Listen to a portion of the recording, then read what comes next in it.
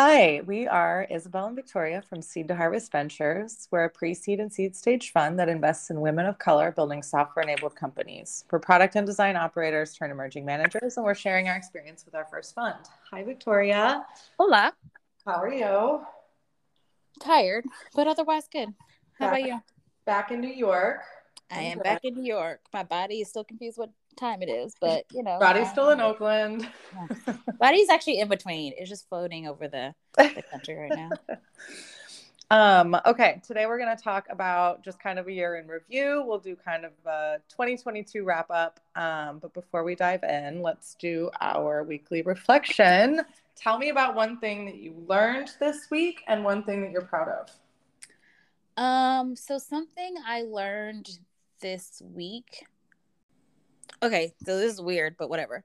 But like there's this thing called I'm sure a lot of people have heard about this, or maybe they haven't, but this idea of like from pet to threat, that's like specifically talked a lot about for like Black women entering companies where in like the beginning, like people are really nice to you and that you kind of like you're a pet, like they really like that you are questioning things or doing certain things and like, but over time that turns into like you being a threat and then people end up getting like pushed out.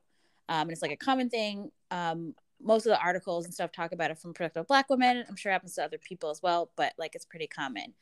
And one thing that I realized too that's kind of happening are like at least what I feel like I'm seeing is like kind of a similar model with like, I think how people relate to like Black women entering like the world as like founders and as like fund managers. I think there's a still like people are like, oh, this is great and awesome.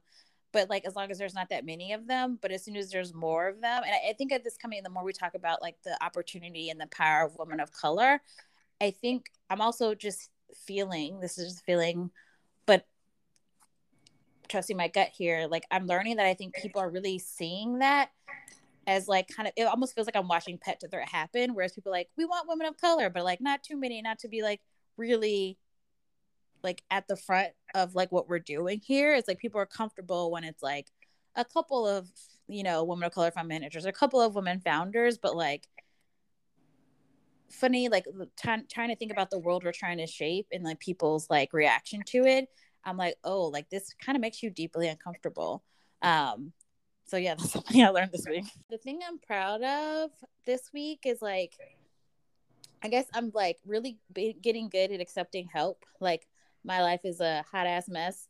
I don't live anywhere. I'm like constantly trying to figure shit out.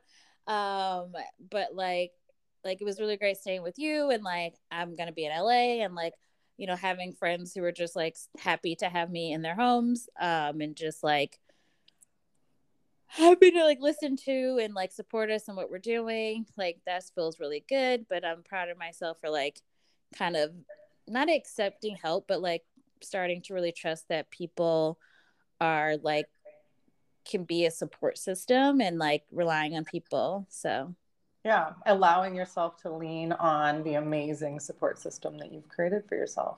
yes. Thank you for saying that in a much more lovely way.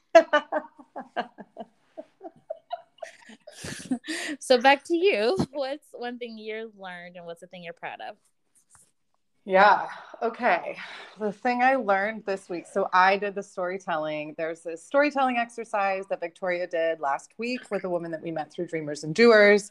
We're going to try and barter some skills with her. And so I was able to do this, and it was really on how to shape your narrative and your story. She's got a whole framework. She tied in anagrams, and it like went deep. I mean, I'm glad I went.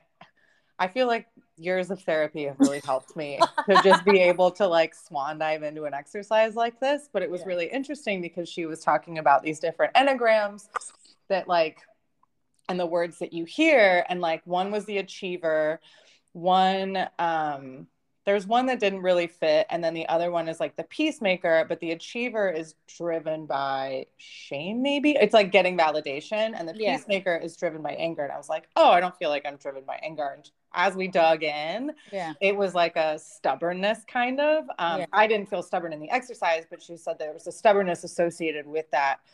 type and how it manifests. And it doesn't manifest in that traditional, like, dig your heels in, you don't do something, but it kind of comes out in these different ways. And it was just so interesting. And then going through her framework and like plugging the story in, I just like was able to draw all these connections that I haven't been able to do. And it was just so helpful to have someone being like, I'm kind of seeing this. What do you think? Like, that's something that I feel like you and I do for each other, but to like have someone else with an outside perspective being able to do that, I just like, I learned so much and it was just really helpful. And like, I mean, I like that kind of stuff and just seeing like, I always have a curiosity. I'm like, I guess I didn't really realize that. Now it's kind of on my radar. How can I see this in other ways? And so it was really cool. And like someone guided me through it. I didn't have to sit down and do it all myself. That is really the key to everything we've learned. What I need. Have someone else do it. Yeah. Why would you do it? One thing I'm proud of is you and I having like uncomfortable, well, I don't know if they're uncomfortable for us, but like really digging deep and having like what I think would be considered to be uncomfortable conversations and being really vulnerable with each other this week and talking about where we're at and like where we're at in relation to the fund. And it's just like whenever we have moments like that, like I really just feel like we're putting like where it's really an investment in ourselves and our relationship. And it's like, it's cool to have someone like you that's also willing to do that and like feel it out and talk it out and just be really transparent with each other and like honest. And even if it's like, I don't know, I felt really vulnerable and just talking about fears that I have and things that like aren't like at the forefront of my mind all the time, but I just want you to know every feeling I have associated with things. And so like I don't know that like we don't do that every week, but it was just felt like we had a natural inflection point. And I'm just so proud of the fact that we like took that head on and like did that. And I feel like it always makes us stronger. And I just really appreciate that. Appreciate that about you. Appreciate that about our relationship. And like it felt like a really great way to kind of close out a pretty epic year for us. Yeah. No, you're right. I agree. So to that point, we should talk about our year. I think we're going to do like I'm not going to go month by month because that's wild, but definitely how the year started and different milestones and then the lessons we have learned and are continuing to learn as we do this. So where we were a year ago, January 2022. Also, when you said year review 2022, I was like, that's what year it is? Oh, no. I know. I mean... Like, honestly, it's still 2020 as far as I'm concerned. Same shit, different year. But anyway, so January is like going back then. We had our first deck. We're setting the scene. We were our first deck because at the time we were a venture studio with their pre-accelerator program. Shout out to the pre-accelerator. Yeah, shout out to that never-ending program. Isabel was at Pinterest full time. Yep. I was in Mexico. January 1st of this year, I put my butt on a plane because I don't like being cold. And I was in Mexico and I was consulting while still working on this full time.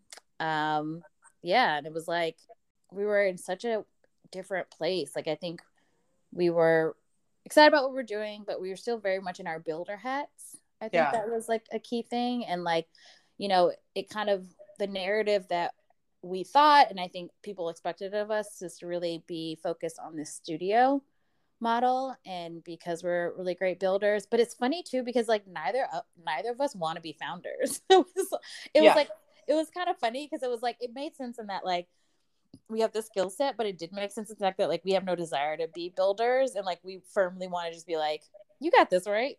And like, and I think something we were really focused on then too is like, how do we fund a studio? Because like we did a ton of research talking to people who have venture studios, reading books about venture studios.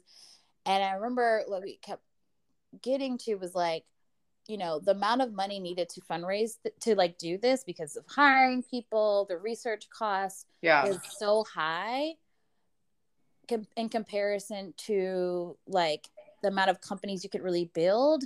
And I think something that we both really were trying to figure out is like, how do we not screw over founders? Because so much of what we read too was like, in order for the studio to make sense, you have to take a significant portion of like equity in the companies. And that kind of went against just the ethos that I think we've always had.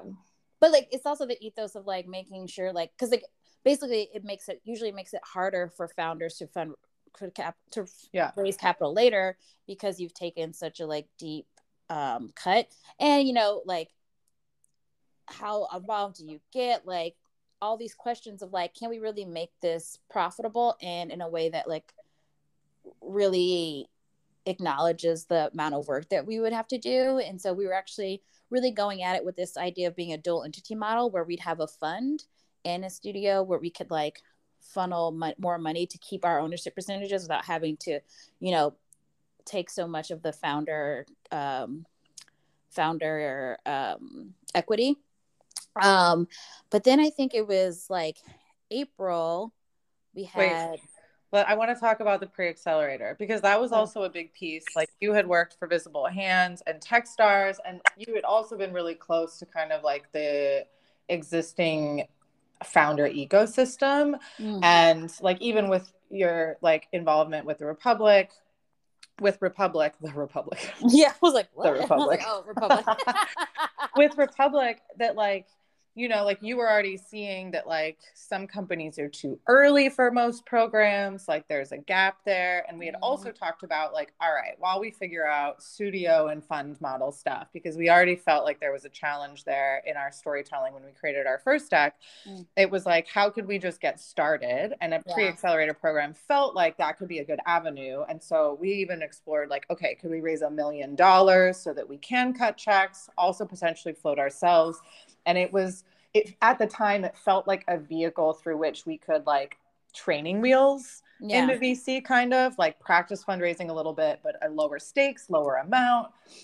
We have programming, like you and I could, like that's the least of my concerns on that end of things. And so that was something that we were also exploring, and had companies that we were talking to about that to kind of pilot.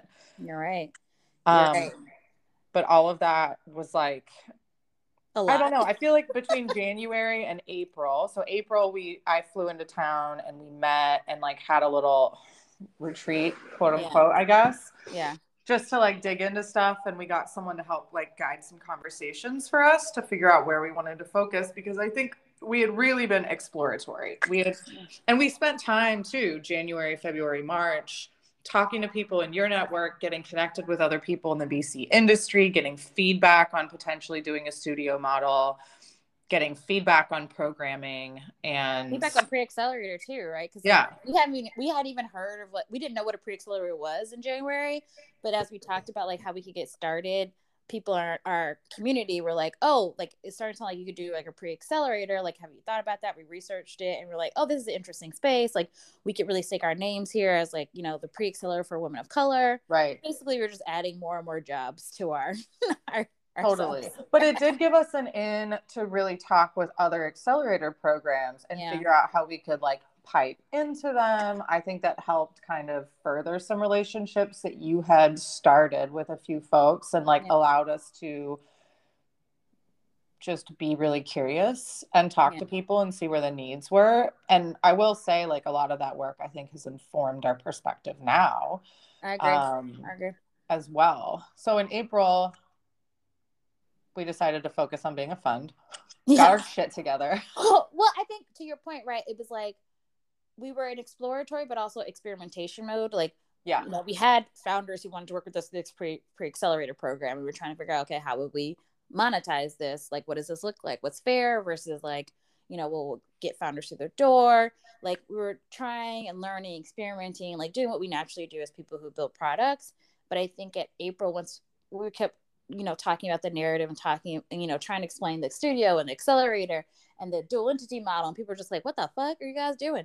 And they were like excited about us, but it was like clear that people were like struggling to understand what we were doing, and we also were struggling to understand exactly what our focus was. And so the retreat was really to come and be like, okay, how do we shape this narrative to be clear to ourselves and to others? And it ended up being like, we make this better by focusing, which was like really on the fund.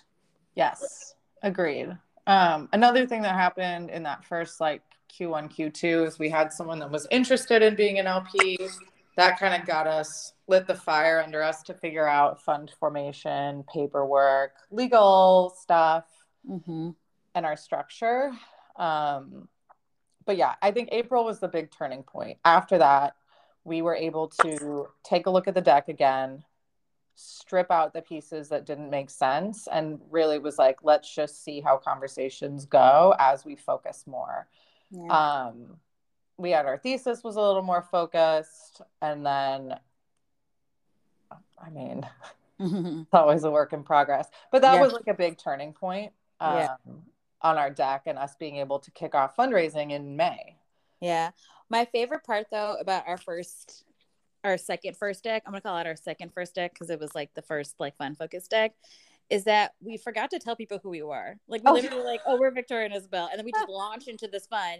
And our like some of the feedback we got, they were like, so like I know you because we're connected, but like these people don't know you. You don't tell me any information about yourselves. We're like, ah, yes, interesting. Yeah, we like shirked away from talking about ourselves. Yes. We weren't as confident, I think, at that time either in talking about like how our careers leading up until now really give us an edge in terms of investors, attracting talent, our perspective on the industry, et cetera. And yeah, like because we were shying away from it. We were like, we don't have finance backgrounds and they're going to get mad at us for that. So we're just going to talk about this other stuff. And I'd say like, I mean, we'll talk about this in some of our like learnings, but so much of it, I think, when you start anything is you're going off of available information, which tends to be generic, watered down, potentially not applicable to your situation. And you're really just trying to like pull in what you can. I'm the type of person that like has these mental check boxes that are tied to like legitimacy and validity. And so I, definitely spent way too much time this year being like, okay, have I like checked these superficial boxes that I think other people want that I, like it's just silly. So that it's taken time to build up the confidence in that. But in the middle of the year, I think we were definitely trying to put a stake in the ground and talk about who we were, also trying to fit into this box that we thought would kind of get us in the door a little more. And then, but I'd say from May to August, doing that, we really started to develop more perspective on like what mattered to us and what we wanted to carry through. Yeah. So I think it kind of, and before I say this, before going to your point about like, I will say, I don't think it's like, and I know you didn't mean actually the word silly, but I think there's something weirdly, and this might be too like hyperbolic or whatever, but like dangerous also about this, because it's like, I think there is a somewhat natural, like pretty like neutral thing that when you're learning something, you're trying to figure out, okay, what's the right way to do this? And like that's like how people learn. Like it's like a Japanese model that like comes from like how you teach things that I don't remember because I don't speak Japanese. And I'm not gonna embarrass myself by trying to speak Japanese. But the idea is that you kind of like when you learn something, the method is like you learn exactly how like someone else does it. Like you just learn like step-by-step method. Then you like kind of take your like maybe the step-by-step method, but like a little different, either with like, your own approach or like an improvement or something. And then you like figure out the like deeper meaning of it. And then you kind of like turn it into like your own thing. Yeah. And so in some way that's natural, but I think something that I think I continue to think about, and like I think we continue to both try to figure out how to combat, is like how that kind of translates into imposter syndrome, and the fact that like we didn't do anything wrong by like, but we know that the industry that we're entering in, much like the industry we are leaving, was not made for us. Yeah. And so like how do you come in as someone who needs to enter that industry as yourself when you already know it's not made for you? And so it's like you're trying to like and not bring the baggage of your experience from another industry as well, and like I felt guarded at times and jaded at times, and yeah. And it's like, how do I not bring that in? But like you bring that in because like you already know it's not made for you. And there's like a little bit of like the danger and like, you know, people want you to be differentiated, but like you already are different. So it's like, how much different are you, like, how much difference are you going to want here? Because it's like everything is different. 90% is different. Yeah. Well, and that is something, I mean, we're getting off topic a little bit, but that is something that we've heard where it's like, it's no longer differentiated enough to be female GPs or you being a GP of color or us being operator backgrounds. It's like, what else is your differentiator? And we're like, we have a lot, but these are also valid. Like, yeah. So that was a lot, but it ties in. We have some learnings from that. In May was really big though. You had your first solo. Well, I took the first call, but yes, it was our LP meeting. Yeah. Yeah, you took an LP meeting by yourself because I was doing some family stuff and we learned that we didn't like that. Yeah, it was terrible. I mean, it was just terrible because I felt like super judged. Like they had 5 people on the Zoom call. It was just me. They asked me all these like super detailed questions.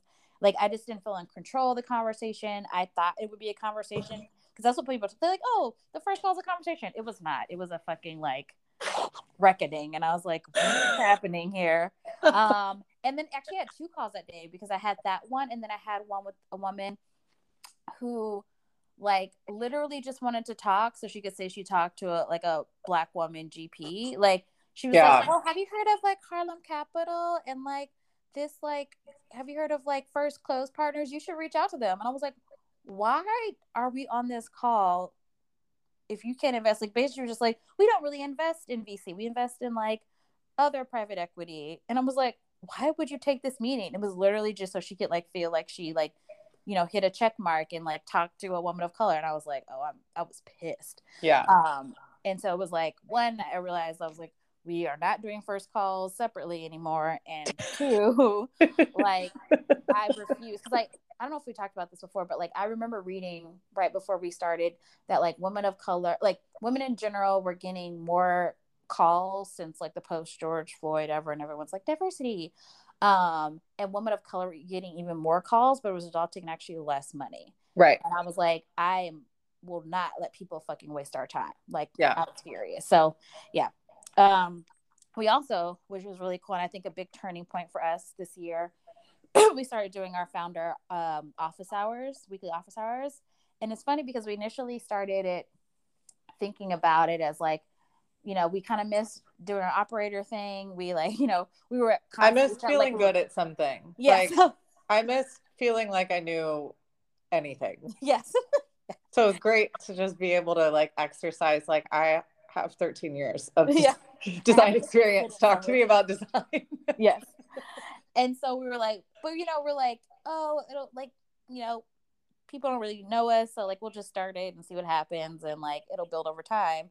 And then we fucking put it out there on LinkedIn and some Slack channels, and we were like booked for the month.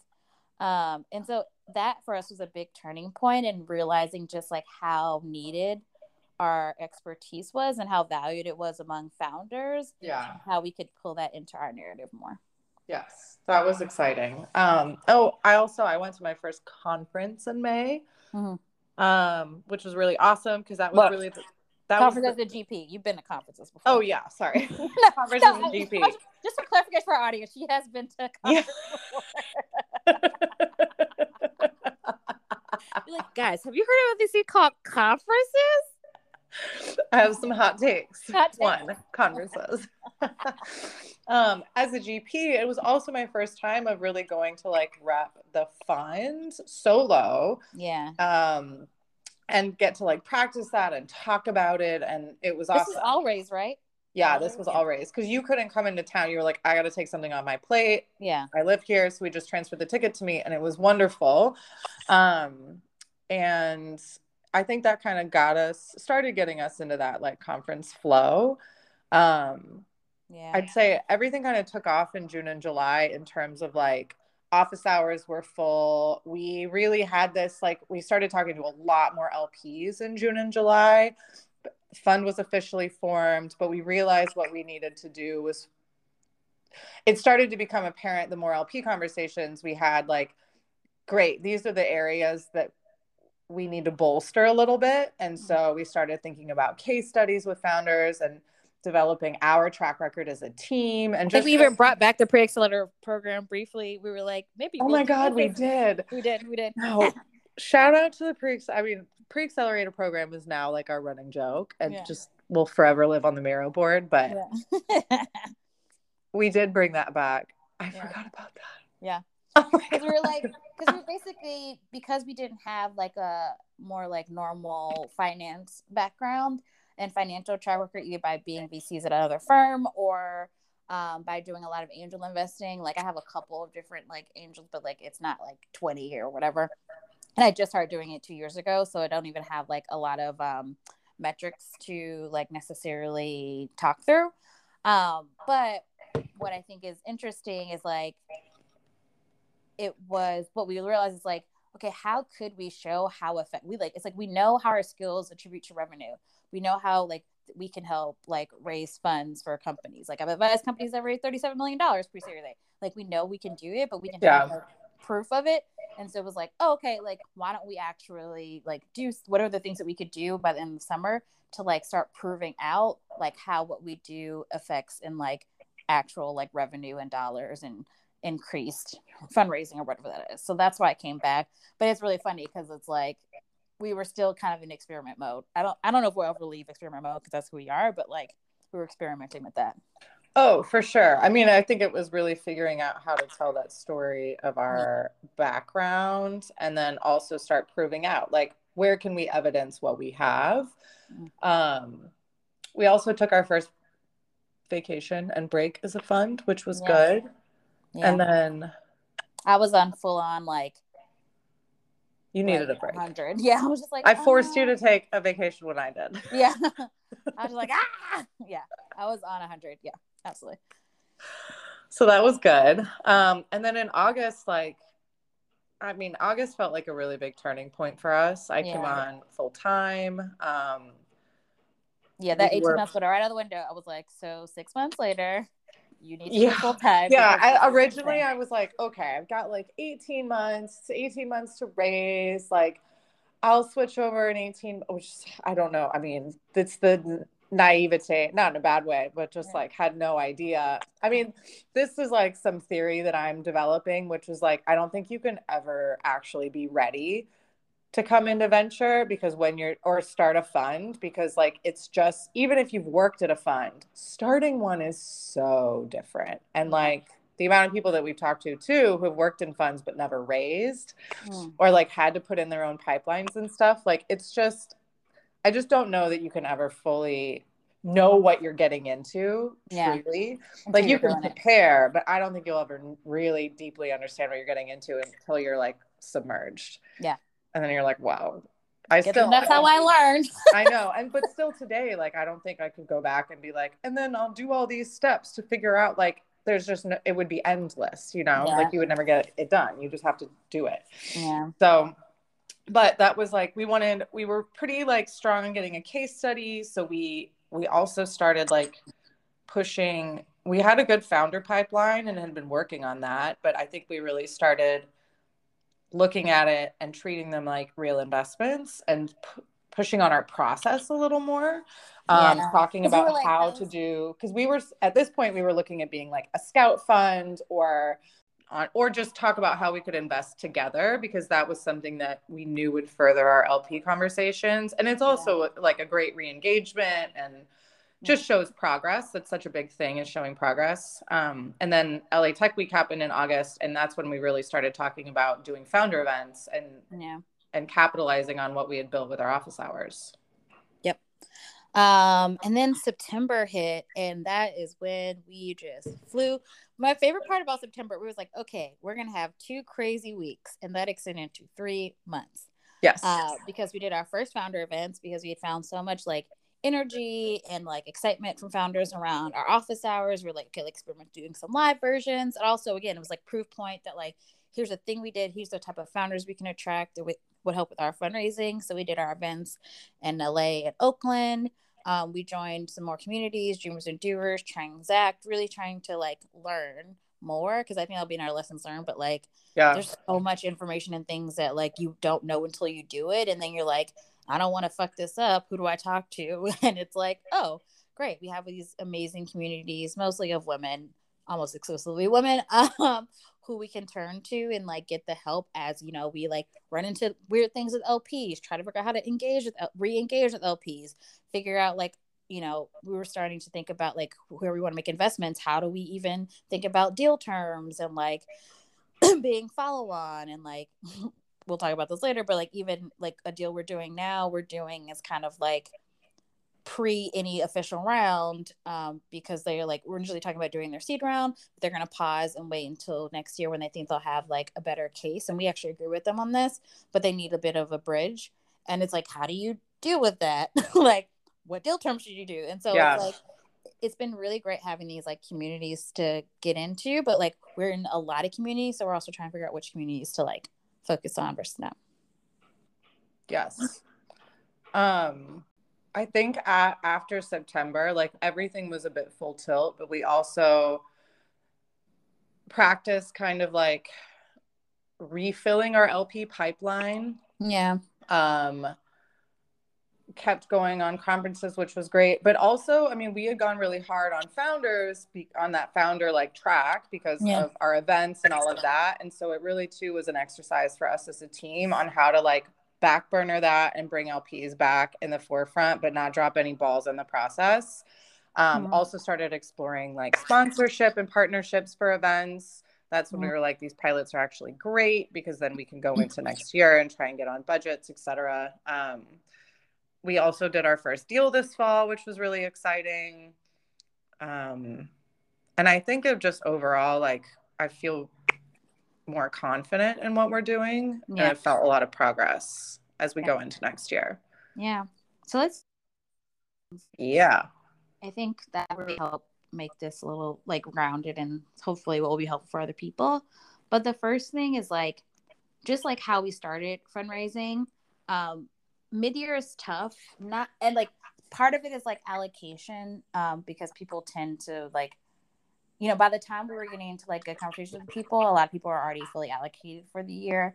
To be fair, we also, you know, are fundraising in the weirdest time possible, of course, because, you know, it's after 2020 and 2021, people were just like lighting money on fire. And now they're like, oh, is that a bad idea? And so like everyone's like reckoning with that. And now we're asking for money too. And so that makes it tough. But like fundraising is so much about relationships. And like when you start the relationship in the middle of the year, by the time you kind of progress the relationship, it's hard because they've already allocated or like, you know, you're just further down their pipeline. And that makes it hard to actually like close things. Yeah. Agreed. And also, oh, sorry. I was going to relate to another point about like relationship building in of itself. Something that I feel like I've learned in the past couple months is like a lot of people talk about relationship building really around time. Like even LPs, they'll be like, you know, we like to build a relationship that takes anywhere from like 3 to 6 months or like, you know, a year because we want to see you do some deals or whatever. And what's been interesting about that, especially in the past 2 months, is like I've realized it's actually not, the time isn't the like the real like measure of relationship. Is really about like the intention and the like depth of like the conversations that you have. Like we're talking to potential LP and other weird relationship. We're like, you know, I met this person at a VC summit in Tulsa a month ago. Like we then reconnected in New York. We had 2 conversations and like now we're going back out. Like, and now we're like continuing to have like really good conversations. Or another LP that we're talking to, I met someone on the investment team in Miami at a conference and we just really connected as human beings and like they're pushing for us now. And so some of it is just like actually just relationship building, not necessarily with the intent of like they'll be fundraising or like as an LP GP relationship, but just like as people, if you can connect, that isn't time bound. Yeah, it's like the money is secondary almost to the relationship building. It's just very different. Yeah. It's like 2 very different conversations, approaches, all of that. And it's a weird blend of the 2 kind of when you're going into these. And in person is just always better than online, which really sucks because like, I mean, we're remote first, but it is. It's truly like, I hate the word balance. Balance is a fallacy, but it really is this like juggle between how can I be in person, represent the fund, represent the brand, get these kind of like face-to-face touch points just helps so much. Yeah.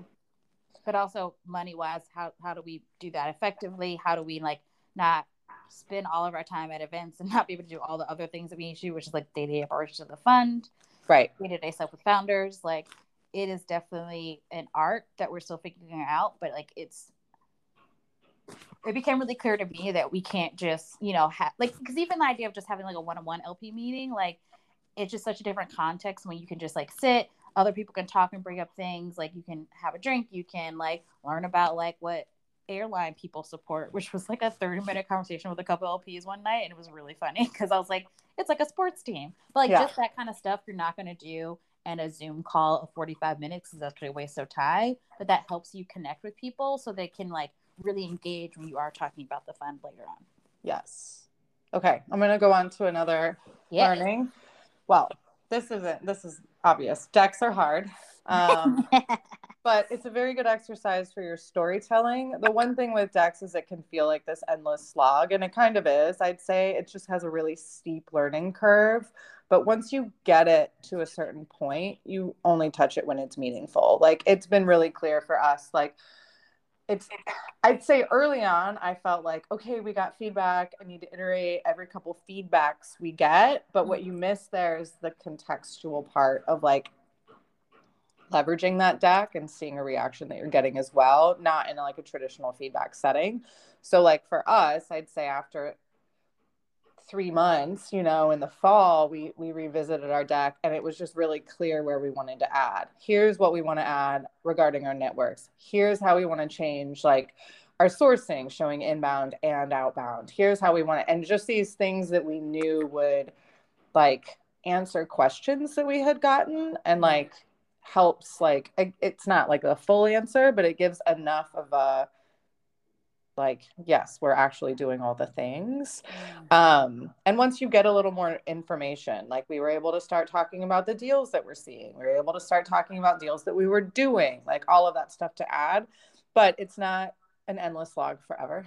I think in the beginning it actually makes sense to like do your best and like maybe iterate a little bit more often, because like again, all the deck templates are templates for a reason. Everyone has very specific, like the templates end up just being a generic hodgepodge of like what different LPs say, and like there's so many and this is probably something we should talk a little bit about too, lessons learned. Like people say the word LP, but it's basically like saying people. Like there's so many different buckets of them, and they all want different things. And so when you're trying to make a deck in the beginning, most of the advice you'll get will be like really generic and like doesn't actually give a lot of LPs the information they want.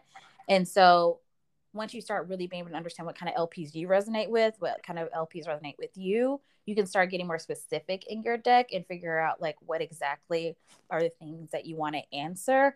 And that becomes clearer over time. So I think just like anyone approaching this as emerging manager, use the template. It won't hurt, right? It gives you enough information to start conversations. Yeah. But then like expect to iterate a lot in like iterate by a lot, like a couple weeks in the beginning, but then once you really start hitting like product market fit with LPs and stuff, it'll be less and more intentional. But like just like make sure you're doing it in a way that like make sure you have like time set aside and like have like we're only doing it every 2 weeks or every month or something, and don't get in the trap of like just doing it whenever you get feedback, because you'll drive yourself crazy. Yes, 100%. Okay, the next thing, you are constantly growing as a GP, and having ways to cope and be okay with that is really important. I think this is like on so many facets, like it almost like it's kind of, for me at least, it's kind of tied. It's like I don't think I feel imposter syndrome. It's just I feel like I'm like we're growing on a fund level. We're growing as investors. Our relationship together is growing. Our relationship with others is growing. How we represent ourselves is, it's like you're constantly learning and pushing yourself out of a comfort zone. Yeah. And having to be like, you have to do it. Like there's stuff you have to do. And we talk about this too. It's like, it's not about getting comfortable. It's not about getting comfortable with it. It's about just like practicing. Like it doesn't have to feel easy, you know, like that. can't always be the goal. Sometimes it's just like, how do I feel comfort in the discomfort? Yeah. Or how do you just like not resist it or not feel like you've done something wrong or you shouldn't feel Yeah, comfortable? exactly. Like I will never forget like when I was like crying in Isabel's car because I was like, I hate asking people for money and I know I'm supposed to and I hate it and I like I feel such an asshole and I'm like I know I'm supposed to do it and you were just like, dude, like we don't have to like this, it's just something we have to do and like it's okay if we don't like it. Just and like just acknowledging that, right? Just Yeah. acknowledging the fact that like we have to do this thing that I don't want to do and I don't have to like it to do it. And just Right. like that just helped a lot. So even just like when you're in those points where you're like, I don't always feel comfortable, like, you know, like I'm getting that right now. I'm like, sometimes I'm just not in the fucking mood to be my lovely, charming self. And I want to sit in a corner and not talk to anyone. And like understanding that's okay. And that I'm like overloaded. And it doesn't mean I'm no longer extra. I don't even know if I identify as extrovert. It's like, it doesn't mean I've changed. It's just that like, it's really hard and I haven't really ever had to do this. I did it with consulting somewhat, but this is a whole new level of being on a lot, both with founders and LPs and like having to just be like, oh, like I have to figure out how to be myself in this very new environment for me. And that's okay. And Yes. it's hard, but it's fun. Yes. Okay. Another one. This kind of going back to LP Convo's intro calls. There's so much emphasis on so much, I don't know, misinformation. It's like you have a first call, then a second call, then you get money. And that's just not how it goes. And it's like, as an emerging manager, as someone new to the industry as well, like similarly to how it took me years to develop a lot of confidence in how I interview for positions and like really knowing that it's you, like I'm interviewing them too. That's something that I would like really recommend. And so something that we've started doing, well, like you said, every LP is different. Intros and LPs are very personal. I don't think there's one size fits all in terms of what people are looking for. And so having the confidence or the practice or discipline to guide and frame meetings, I like to ask for their intros and motivations up front. And that enables us to really tailor what points we want to hit and like tailor our intros as well to have a more productive conversation. I feel like when we I think just that's kind a of good takeaway for like I do think that's something everyone should do, not just because of our experience, but also like what we've heard from other people. It's like they're people too. And if you want it to not feel like so transactional, a great way to do that is to have them intro themselves and talk about their motivations. Like keep it, relatively short because you only have 30 minutes. But like once you know why they're doing it, it helps you even understand if they're a good LP fit for you, right? And like where they got the conversation where you can really shine versus where, there might be more uncomfortable. Like yeah, there are inherent power dynamics at play, even if it's a subconscious thing. So it's not like, is this meeting so an LP can go no go me? I need to also go no go the LP as well and see if we're interested in that. Also adding to that ending, always, okay, this is just, maybe this is us, but I actually feel strongly that people should do this. Like ask if they're interested. Like in the meeting, be like, hey, do you want to talk again? Are you actually interested in us? Like, because like people will just like string you along forever because people don't really want to say no just in case like maybe you are a good bet and they didn't realize it before, or like like there's just most LPs don't want to be the first check, like most VCs don't want to be the first check, and they're all kind of just seeing how long they can wait until they have to make a decision. And so like sometimes they still want to answer your question, but like at least and you can get out there so you're not wasting your time, because your time is your most valuable resource this early, and also probably possibly in the future. Like if you can weed out people who like aren't going to be a really strong bet, or even if they might be great but like they can't deploy until Q3 of next year and you're trying to do your first close in Q1, you can really tailor how you interact with them to optimize for that time rather than going really hard on them just to find out later that they won't be an invest for another 4 months. Right. Yes, exactly. Okay. We only have a couple more. There's a lot of misinformation. Well, I'd say there's a lot of generalized information, especially for emerging managers. And it's difficult to know what is applicable and what's not. And also like comparing yourself to others. Like I found it really hard not to like feel like behind a lot, but really, I guess, like kind of make this like a lesson learned. It's like ignore most of what people say is happening and either go directly to the source or do your own research. Because like just like, we've all heard the stories of some guy raising, $200 million in 3 months, or like, the story of like, um, you know, this LP is like giving all tons of money, and like maybe they were the last person to give money. It's just like, or they aren't giving out money, but then you hear they are giving out money. It's just like try to ignore most of the noise and really just focus, like try to get to like real, like ask for real examples of things, as well as just like try to go directly to the source. Yes, it's an easy trap to fall into, to get caught up chasing tidbits basically that you hear, or leads, or little strings of information, or where money might be flowing. And it's benefited us a lot more to like acknowledge that it's there, sure, but really focus on what works for us. Yeah. Okay.